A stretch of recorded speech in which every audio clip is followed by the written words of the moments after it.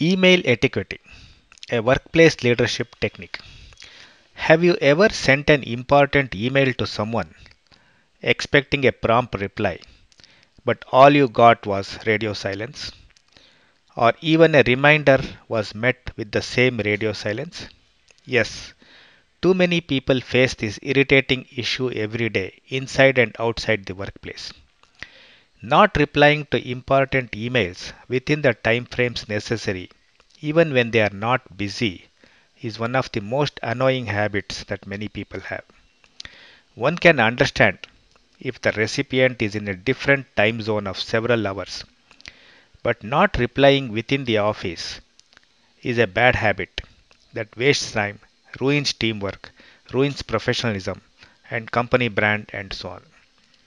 Imagine sending an email for some information and getting no reply, or getting a reply after 3 or 4 days.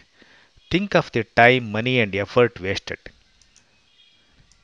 For example, I had a colleague who would never reply to any emails during the day and would send short, cryptic, and useless replies late in the evening or on weekends.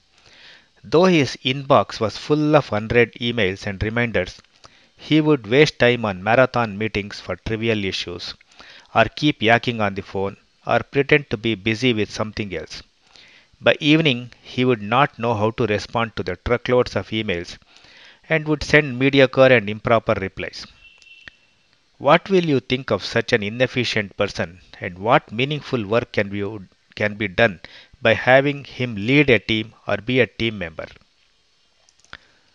Today, it is not necessary to be in front of a desktop computer to reply to emails.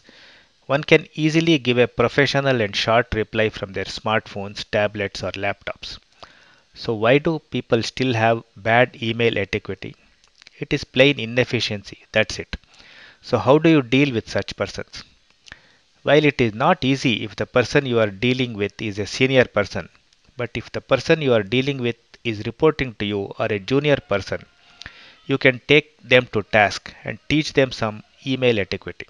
Here are some ways you can try to enforce email etiquette. Make it clear to your team that you expect a reply within 2 hours of your email while in office. The reply need not be an instant solution, but the team member must reply with their acknowledgement, suggestions, or answer to your queries. Getting a prompt reply saves time and you can move to other activities instead of wasting time waiting for a reply. The rule applies to you also. To get correct answers from the recipient, you should also frame your questions in such a way that it does not confuse them. Don't expect them to read your mind and give replies. For example, if you want some data in a particular way, then create a small blank table and ask your team to fill the details. This will be easy for both of you. If you are giving instructions, then give it in a step by step manner for them to follow. Put yourself in the recipient's shoes and read your own email from their perspective. Ask if your instructions are perfectly clear for others to follow. If not, rework your steps. Use color highlights, bold, underline, italics, uppercase, etc. to make your points absolutely clear. Don't write long, rambling emails. Learn to use the shortest possible sentences to give the perfect possible instructions. Take time and cut out all unwanted information or words that can confuse the others. As Mark Twain once said, writing a letter to someone, I didn't have time to write a short letter, so I wrote a long one instead. Don't write emails when you are angry or depressed. You will not be in the right state of mind and may write something nasty that you will regret later or put yourself in trouble.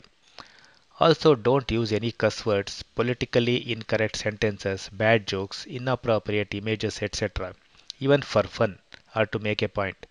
You will never know when it will come back to haunt you. Don't send too many emails. For example, don't send 3 emails when one will do. This can be a headache for both parties. Also, when replying to an email, ensure that your replies don't create more questions or doubts for the recipient. A few other tips.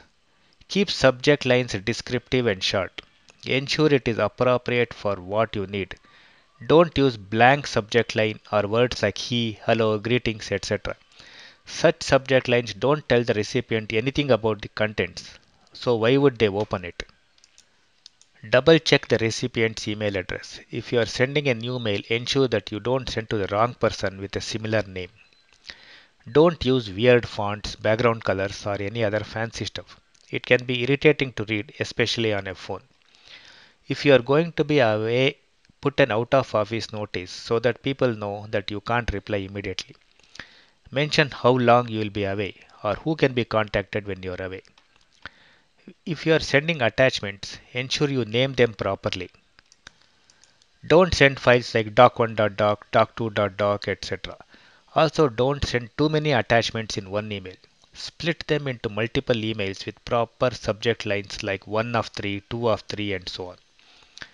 When adding a BCC, double check so that the address does not become visible inside the CC list. In a similar way, there are several other email etiquette tips that you can cultivate and enforce on your team to become more professional and responsive. Now let us listen to a few quotes. Communication, the human connection, is the key to personal and career success. Paul Meyer.